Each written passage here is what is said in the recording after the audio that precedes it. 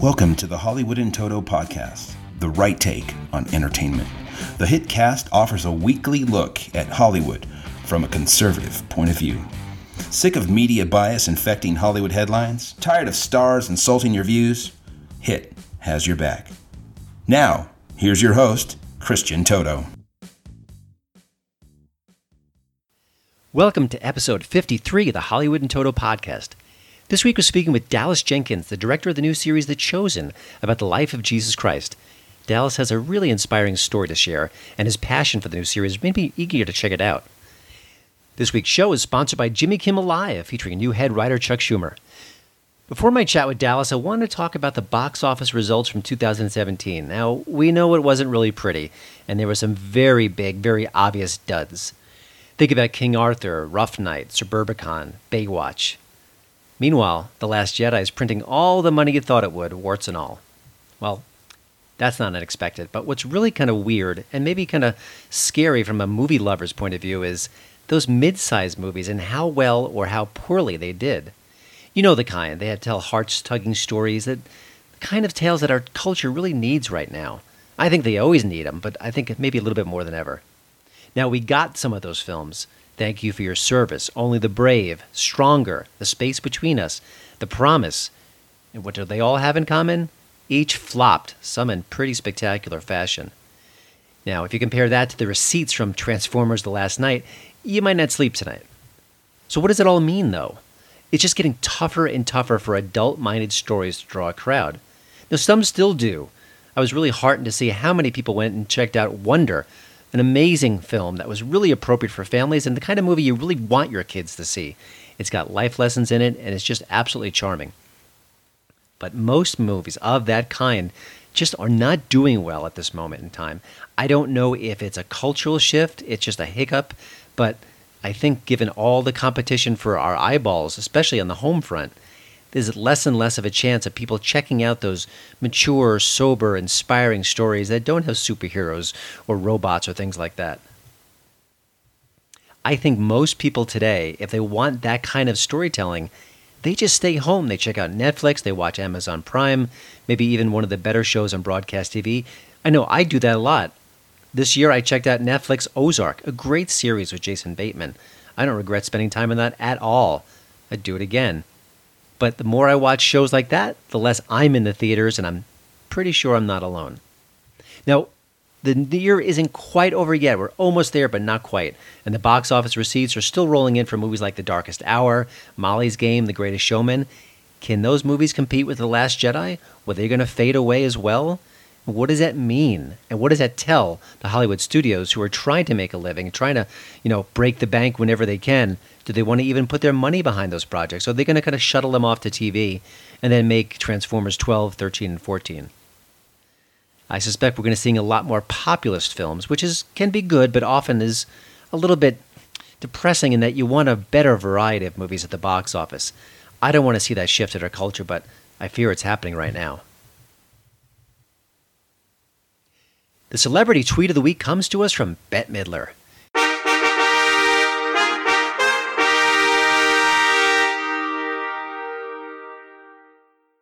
The ageless entertainer, aghast at the tax reform passed by President Trump and company, sent out this message. Tax reform bill passed. Think your healthcare and education are bad now? Prepare to emigrate. Canada is looking for brains. Now, we all know Bette isn't budging, nor any of the celebrities who vowed to flee the country when Trump became the president. And we're not quite sure how people keeping more of their money is going to hurt anyone's education. But if Bette says it, it's got to be true. Nobody puts baby in a corner. This is sporty stories of sheer adventure, my friend. What's your favorite scary movie? You will believe that a man can fly. That's right. We're talking about all these terrible franchises and more on The Franchise. Co-hosted by Daniel Ehrenberg and Henry Papali, folks. That's right. So check it out. Your boy Christian Toto from the Hollywood in Toto podcast has been on an episode about Yeah, Baby, Yeah. Yeah. Austin Powers, International Man of Mystery. That's right. And if you feel lucky, punks, you should tune into our show, too. That's right, The Franchise on iTunes. My hit tip of the week is Godless. The new Netflix series doesn't really reinvent the Western. It just nails virtually every trope we've ever seen in the Western genre. I'm only 3 episodes in. I'm not all the way through all 7, but boy, I am hooked and wowed. Jeff Daniels is excellent here as the villain. He's perfectly kind of cast against type. He's usually kind of a likable guy. Maybe has a bit of an edge to him, but here he is nasty. But to me, the show's real excellence is how it feels lived in.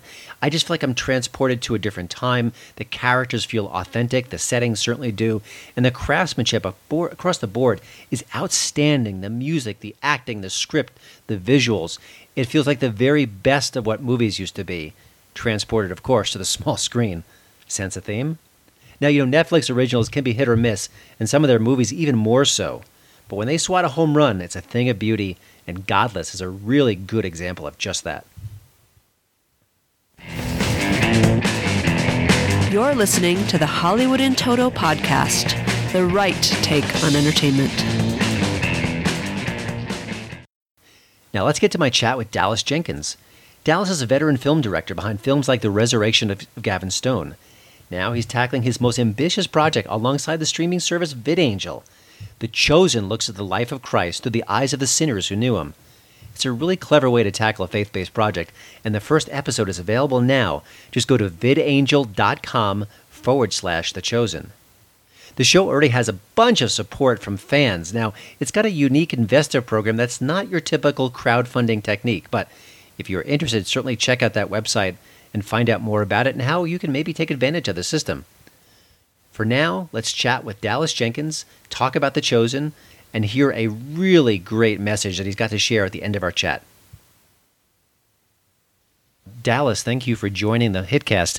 When I look at a project like The Chosen, I think, was there a particular spark that really made this happen within you, or is this something you've kind of wanted to do for a while and all the pieces kind of aligned just slowly over time, and now is the perfect time to get it done? I think both, actually. I have, for the last few years, been doing short films and vignettes for my church about the life of Christ, or typically around the time of the crucifixion, because we usually do, we're a church of 13,000 people spread out across Chicagoland. So we have a huge Good Friday service, 20,000 people show up. And so each year I've been doing little vignettes and short films.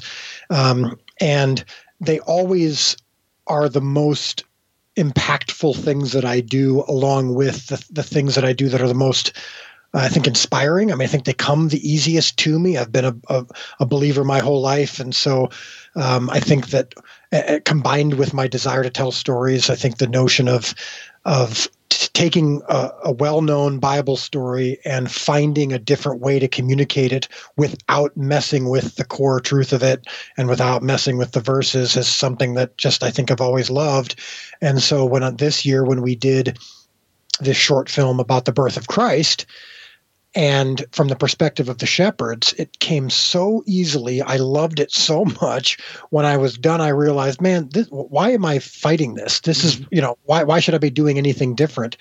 And I think combined with the fact that, and we'll get into this in a minute, but the fact that VidAngel loved my idea of a TV show, a regular TV series where you've got, different seasons and multiple episodes per season, exploring the Gospels in more detail and following characters in a real deep way, as opposed to just going from Bible verse to Bible verse. They loved that idea so much.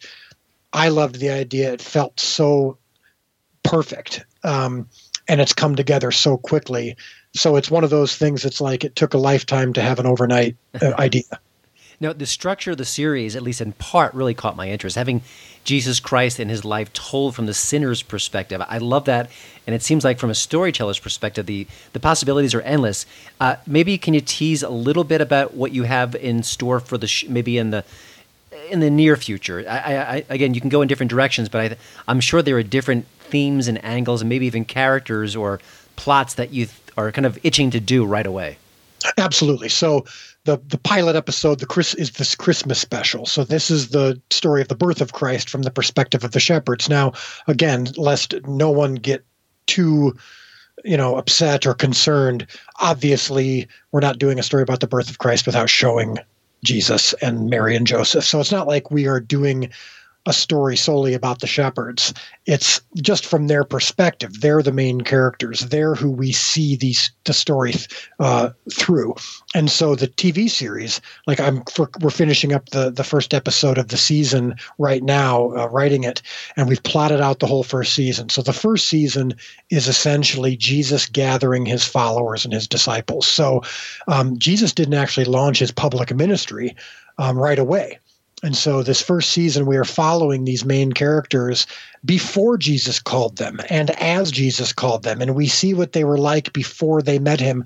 And so that when he encountered them, or when they encountered him is a better way to put it, how their lives were changed is the thrust of the first season. So episode 1, for example, just to give you, I haven't talked about this to anybody yet. So I can't believe I've already started my sentence, so I might as well finish it. But That's right.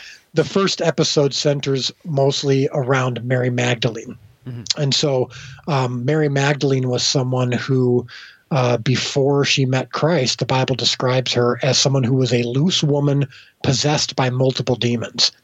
So instead of just meeting her as we do in the Gospels and hearing about her past that way, we're going to see it. What was she like before she encountered the man who could change her entire life? So she's kind of provides the thrust of it. But the 4 main characters besides Jesus, and Jesus, like a show like The West Wing, where the president wasn't the main character, he was just one of the characters. So Jesus will be that like that in this show. The 4 primary characters are Peter, because he was a bull in a china shop who provided, a hero's journey pretty much every day, of going from crazy to sane back to crazy all the time. Mm-hmm. Mary Magdalene, who has such a significant transformation and was a woman, obviously, so she had a unique perspective as she became one of Jesus's followers. Nicodemus, who provides insight into the Pharisees at the time. So again, instead of a regular Jesus movie where these Pharisees show up as these kind of caricatures, these evil, hateful guys who were just trying to, essentially mess with Jesus the entire time, Nicodemus was the one who was caught between 2 worlds. He was a Pharisee and a teacher and a religious leader. His reputation was centered around it. Jesus called him a great teacher of Israel. He was actually relatively famous. How does he reconcile what he's done his whole life with who Jesus is clearly showing himself to be, and how that is going against what he's known? And then Matthew is a tax collector. Matthew was someone who was, as a tax collector, hated by Jews because he was a bit of a sellout working for the Romans who were occupying the area, but also disrespected by the Romans. They didn't give a rip about a Jew. And so he was just a tool for them to collect money. So how did that work? And the Bible says that when Jesus called him, he got up and followed. It's like literally Jesus walking around. He sees Matthew sitting at his booth, says, "Come follow me." Matthew has no problem jumping up and following him. So what is that like? And how does he fit in with this group of disciples who aren't going to be too welcoming to a Jew who had been essentially betraying them for the Romans and collecting money? So that's the gist of the first season, following them and Jesus gathering the disciples, so that season 2 is the launch of his public ministry. And it's so interesting to hear you describe it, because it seems like such a natural fit for long-form television as opposed to the films. But that's what we've seen up until this point. I'm kind of curious, storytellers always have creative license, and if you adapt the next Harry Potter book, you can change certain things, and the audience will accept it, or maybe you get frustrated by it. When you're dealing with something that's so intimate, so personal, and so powerful as faith, talk about, as a storyteller, the creative license you can employ and sort of that balance, because you don't want to upset people. You don't want to kind of disturb their faith. At the same time, you want to tell compelling stories, and sometimes that may require some stretching or sort of tinkering with things that maybe people believe in deeply. Well, and so the key is, there's a very key word that I'm not doing. I'm not changing anything. Mm-hmm. This will not be about change. This will simply be about expanding the backstories of who and what we already know. So when we get to the moments, so you just mentioned it a minute ago, most Jesus movies are trying to cover so much ground in so little time. It's just verse to verse, miracle to miracle. There's no emotional connection with any of the characters. Jesus, who is the main character, someone you can't really identify with anyway because he's the sinless Son of God. So you can't really kind of live vicariously through him. So we're saying literally, we're not going to change anything. Everything that's in the Bible, when we portray it, is going to be portrayed accurately, and we're not going to make the words sound better. Now, they might not be King James translation, but they will be an honest, translation of the original intention, the original Hebrew, and we will, they will sound like normal human beings, not like they're quoting scripture, but we will be accurate. It's when we just add to, we're not adding to scripture in the sense that that's another thing we're being clear about. This is not scripture. This is not gospel. The scriptures are complete. This is a story. This is a film rooted in Scripture. The Scripture will not be changed, but we will be looking into and exploring what Peter must have been like, what the day must have been like before we encounter the Bible verse that we know so well. So, for example, just a real quick example. Yeah. I've already actually shot a vignette last year that's going to make its way into the series, which is when Jesus says to Peter, I'm going to call you Peter. You're going to be the rock that I build my church on, and the gates of hell will not prevail against it. Okay, so we know that that's what Jesus said to Peter. So why not explore where they were when he said that? So we decided, all right, let's say it's the disciples sitting around the campfire at night, before they go to sleep. What are they talking about before Jesus says that? Well, let's play with that. What's happening? So I showed them arm wrestling and kind of screwing around a bit and having some contests. I actually showed Jesus kind of tell a little joke and tease one of the characters a little bit. We show them teasing each other. Then it leads into, all right, what are we doing tomorrow? Are we gonna go to the city? And Jesus says, oh, it's not my time yet. So we incorporate bits from other scenes into this. And then Jesus says, who do people say that I am? And then that's when we do stick to scripture. But there's nothing, we're not. One is by showing them having some fun before we get into the part of scripture. And the people who've seen that, the 20,000 people who saw that scene at Good Friday services, not only weren't bothered by it, it enhanced their worship and their appreciation of who Jesus was and who Peter was, because they had kind of a personal connection to these characters. So that's an example of what we're doing. Yeah, that's fascinating. It's also kind of a great test marketing where you've kind of seen it with people, got that audience reaction, and it was able to kind of fuel what you're doing right now. I love it. I think it's so many ways you can kind of tell the story and enrich it. It just seems like a perfect fit for TV. I'm speaking with Dallas Jenkins, the director of the upcoming series on the life of Jesus Christ called The Chosen. And, it's interesting, the faith-based market right now, and some people even sort of contest the term, but let's just, for argument's sake, describe it like that, is, to me, it's such an interesting arena right now. Not every Christian film is successful, but a lot are still. And I feel like the stories are getting more interesting. They're getting more substantial, bigger budgets, bigger actors. I love the movie Risen. I thought that was fascinating, and I think the space is just kind of growing and maturing in really fascinating ways. From your perspective, it sounds like you're on board with that. You kind of loosen things up a bit, more creative, more experimental in a sense. Where would you say sort of faith-based storytelling is right now as we head to 2018? Well, I think that in the theatrical experience, as in going to movie theaters, it is pretty much dying other than bigger movies. So, for example, my movie, The Resurrection of Gavin Stone, which came out earlier this year in theaters, leading up to it, was building a lot of great buzz. The reaction from those who'd seen it in early test screenings was over the moon. And a lot of very smart people and experts in the business who were releasing the film were extremely excited. By the time the movie came to theaters, even just in the previous few months, the space had started to die for lots and lots of reasons. But one of the largest reasons is just theatrical movie going in general is kind of it's steering towards big movies that belong on the big screen. Anything that's smaller is going to streaming and television, and people can just wait to watch it at home. So that's where the business was going anyway. That's where actually some of my tastes have been going. My tastes run to the more intimate, to the more personal. And I think faith-based storytelling in general tends to be like that. It's not rooted in the big epic visuals. It tends to be rooted in the emotional and the spiritual, the intellectual, the personal. And so that belongs on streaming. That belongs in these binge-worthy TV shows. So I'm just trying to get ahead of that a little bit. It's where I think the business is starting to shift. It's where I feel more at home anyway. I think we're in the golden age of television quality-wise, not necessarily values-wise, but some of the best television shows of all time are on Netflix, on AMC, on A&E, these kinds of shows that are really doing great and really interesting, and it allows us to explore some things that we're not necessarily able to explore in 90 minutes in a one-shot only thing. So that's what I'm excited about with this series is I get to explore the Gospels, get to dig into the characters, and really get into the meat of the emotion and in the personal and in the intimate by taking the time that only a TV show can provide. Mm-hmm. You mentioned in a very personal message that you have at the end of the Shepherd episode, and again, you can find that at vidangel.com/The Chosen. You talk about how look what Hollywood did to Noah. And I know a lot of people of faith were weren't exactly satisfied with that film, to put it mildly. When it comes to Hollywood's approach to spiritual movies and spiritual content, obviously there's a disconnect there. Would you like to see the bigger studios tackle this and maybe do it in a more authentic way? Or do you think it's up to people like yourself to kind of bridge that gap and do it the right way? What's your sort of take on that?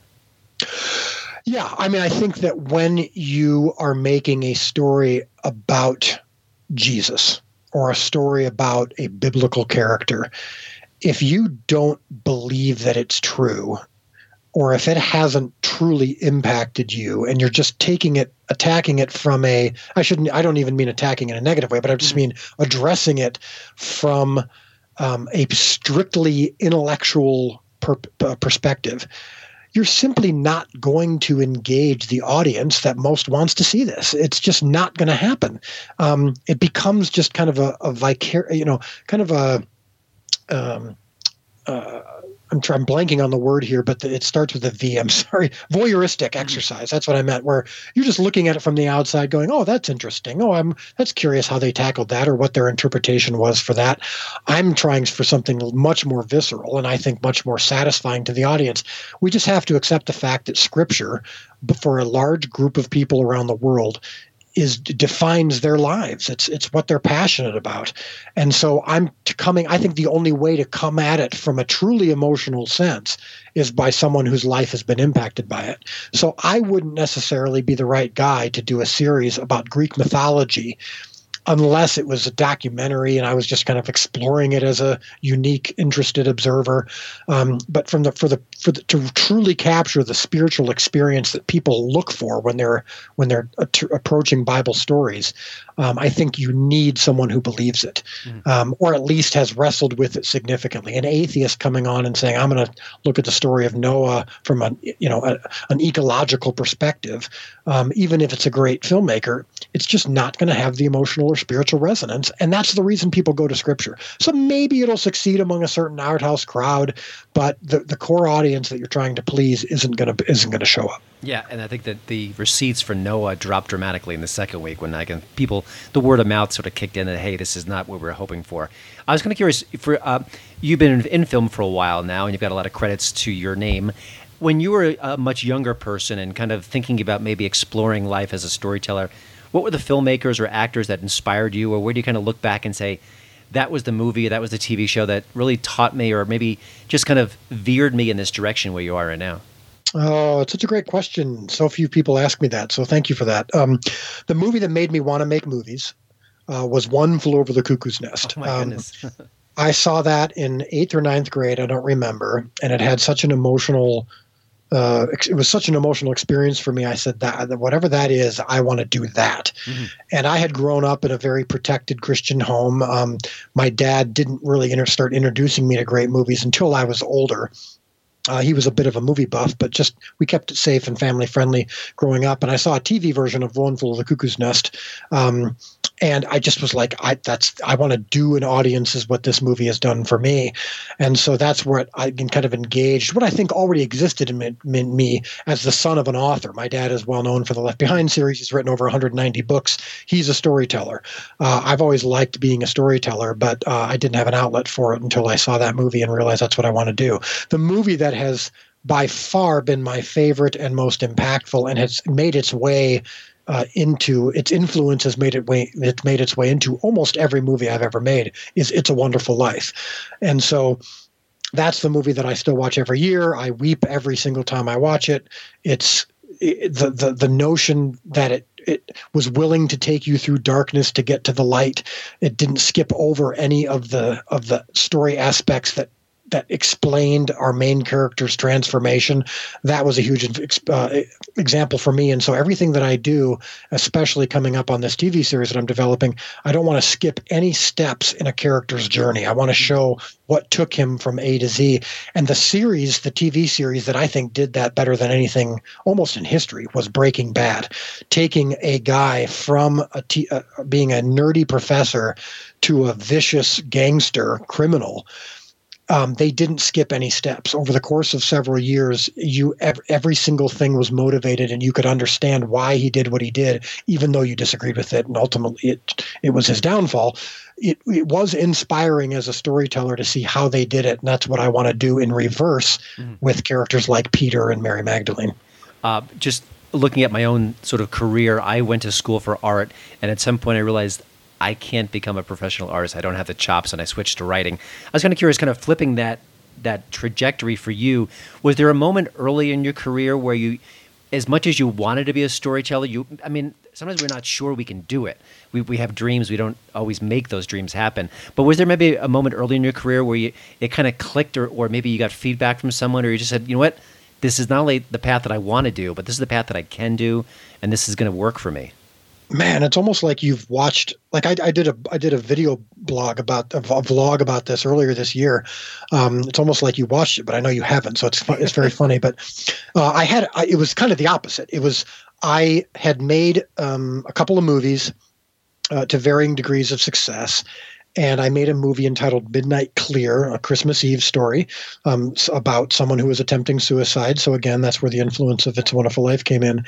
And I finished it, and my filmmaking mentor, who's Scott Derrickson, who's the director of Doctor Strange and The Day the Earth Stood Still and Sinister, he's a guy who was kind of my filmmaking mentor. And he watched it, an early cut of it, and he said, "You're an amateur." He just told me straight out, this is just not very good. There's moments that are fine. I think I pointed out to him, what about that one shot? Wasn't that a cool shot? He goes, yeah, a real movie is nothing but those shots, Mm-hmm. And he was just so honest with me, but not coming from a place of anger or rudeness. It was just like, you want my opinion? You want to be good at this? Let me tell you the truth. And it changed my life. I devoted myself at that point to the art of cinema, and not just trying to become a decent storyteller, but actually being a decent visual storyteller. And I realized that all of my influences had been influenced by other people, and they had done their study, they had done their work, and I hadn't done mine to the extent that I needed to. And so I just became obsessed with getting better and asking questions. And he was there for me at every stage. Every question I asked, he was willing to answer. I looked at my weaknesses and tried to fix them. I figured out the things that I was worst at, and I read books on how to get better, and I watched movies and studied them, and so that was the moment back in, I think it was probably around 2006, 2007, where I was like, I'm going to become a good filmmaker if it kills me. And so recognizing your weaknesses and going after them, I think, is a key, not only for me but it's a key for, I think, any line of work. And I think it's even true of the Christian life, just as a believer, in your faith, just going, what are my weaknesses, even as a believer, and as a husband and as a father, and how can I be how can I pursue holiness better? And it was a similar journey for me with filmmaking. I've had this podcast for a year now, and that is easily my favorite answer to a question. So I really appreciate that so much. Dallas, I want to wrap it up with talking about the future for The Chosen. Now, will VidAngel be the place where we'll see the series once it is it's completed and it's going through the pipeline, or how will that work out? What can we expect? Yeah. So here's where I tell you kind of the nuts and bolts of how this is happening. So we're creating this TV series. We're raising support for it, and I'll get to that in just a second. But so I and my partners, Matthew Ferracci and Daryl Eves, they're mentioned on this website. So it's vidangel.com/thechosen. You said / That's incorrect. It's /. Oh, okay. I'm sorry. So, no. Everyone, a lot of people say /. I just got to it's one of my little, I just call it a pet peeve. It's just one of my funny little things. I'm like, no, the / is moving from left to right. It's moving forward. So I'm just teasing, but it's / thechosen. Okay. So vidangel.com/thechosen. You can watch the pilot episode of this series for free. It's a Christmas special. It's perfect for Christmas because it's about the birth of Christ from the perspective of the shepherd. So when people watch it, that's their test essentially for whether or not they want to be involved in this. If you like it, if you want to see more like this, you can get involved by pledging your support. Now, we're not taking investments yet. We're not actually taking money yet. That round comes in a couple months after everything's been qualified by the SEC and yada, yada, yada, all this legal jargon that I don't understand. So I'm not going to get in trouble by saying it wrong. But point being is this is where we're getting interest. In the last 2 weeks, we have received over $6 million in pledges. That means people have that's not cash to the bank, of course. This is people who want to pledge their interest. They have pledged over $6 million worth of interest. We now, by the time that this round ends, which is the end of the year, we will then take all that. We go, okay, look, clearly people are excited. Clearly people are engaged. Clearly people want to see more. We know now that this is worth pursuing. We're going to pursue it. And then we let them know when we're qualified. Here now is your time. You can invest more or less than what you pledged, but we were just wanting you to hold your spot in line and gauge interest. So that's how people can get involved. When it's done, yes, it will be primarily on VidAngel. Now, the cool thing about VidAngel is, even though for a lot of people, including myself who hadn't heard much about it, it's an awesome streaming service. It allows you to watch your shows how you want to watch them through Netflix, through Amazon, but you get to filter out the things you don't like. For example, my family can watch Stranger Things.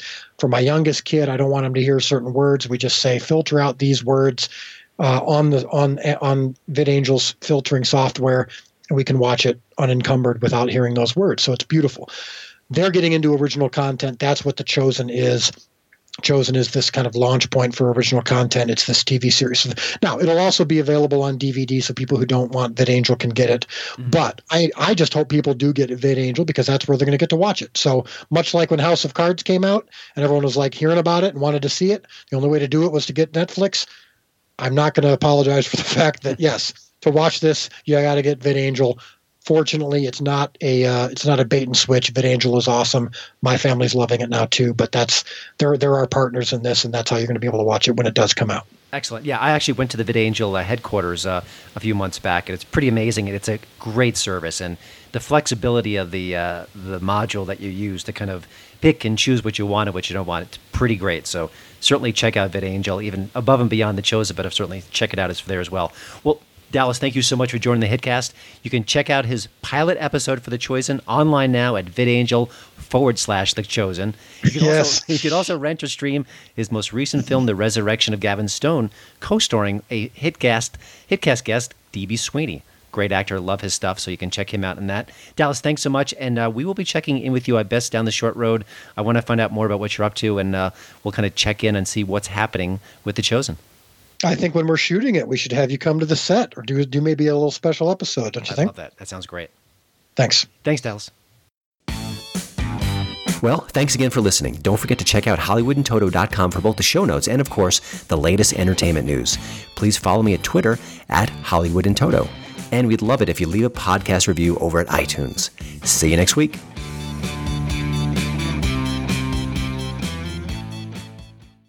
Ugh, I have to do laundry when I get home. I have to lug all my clothes over to the washing machine. Then I get to put them in the dryer and accidentally shrink my cashmere sweater again.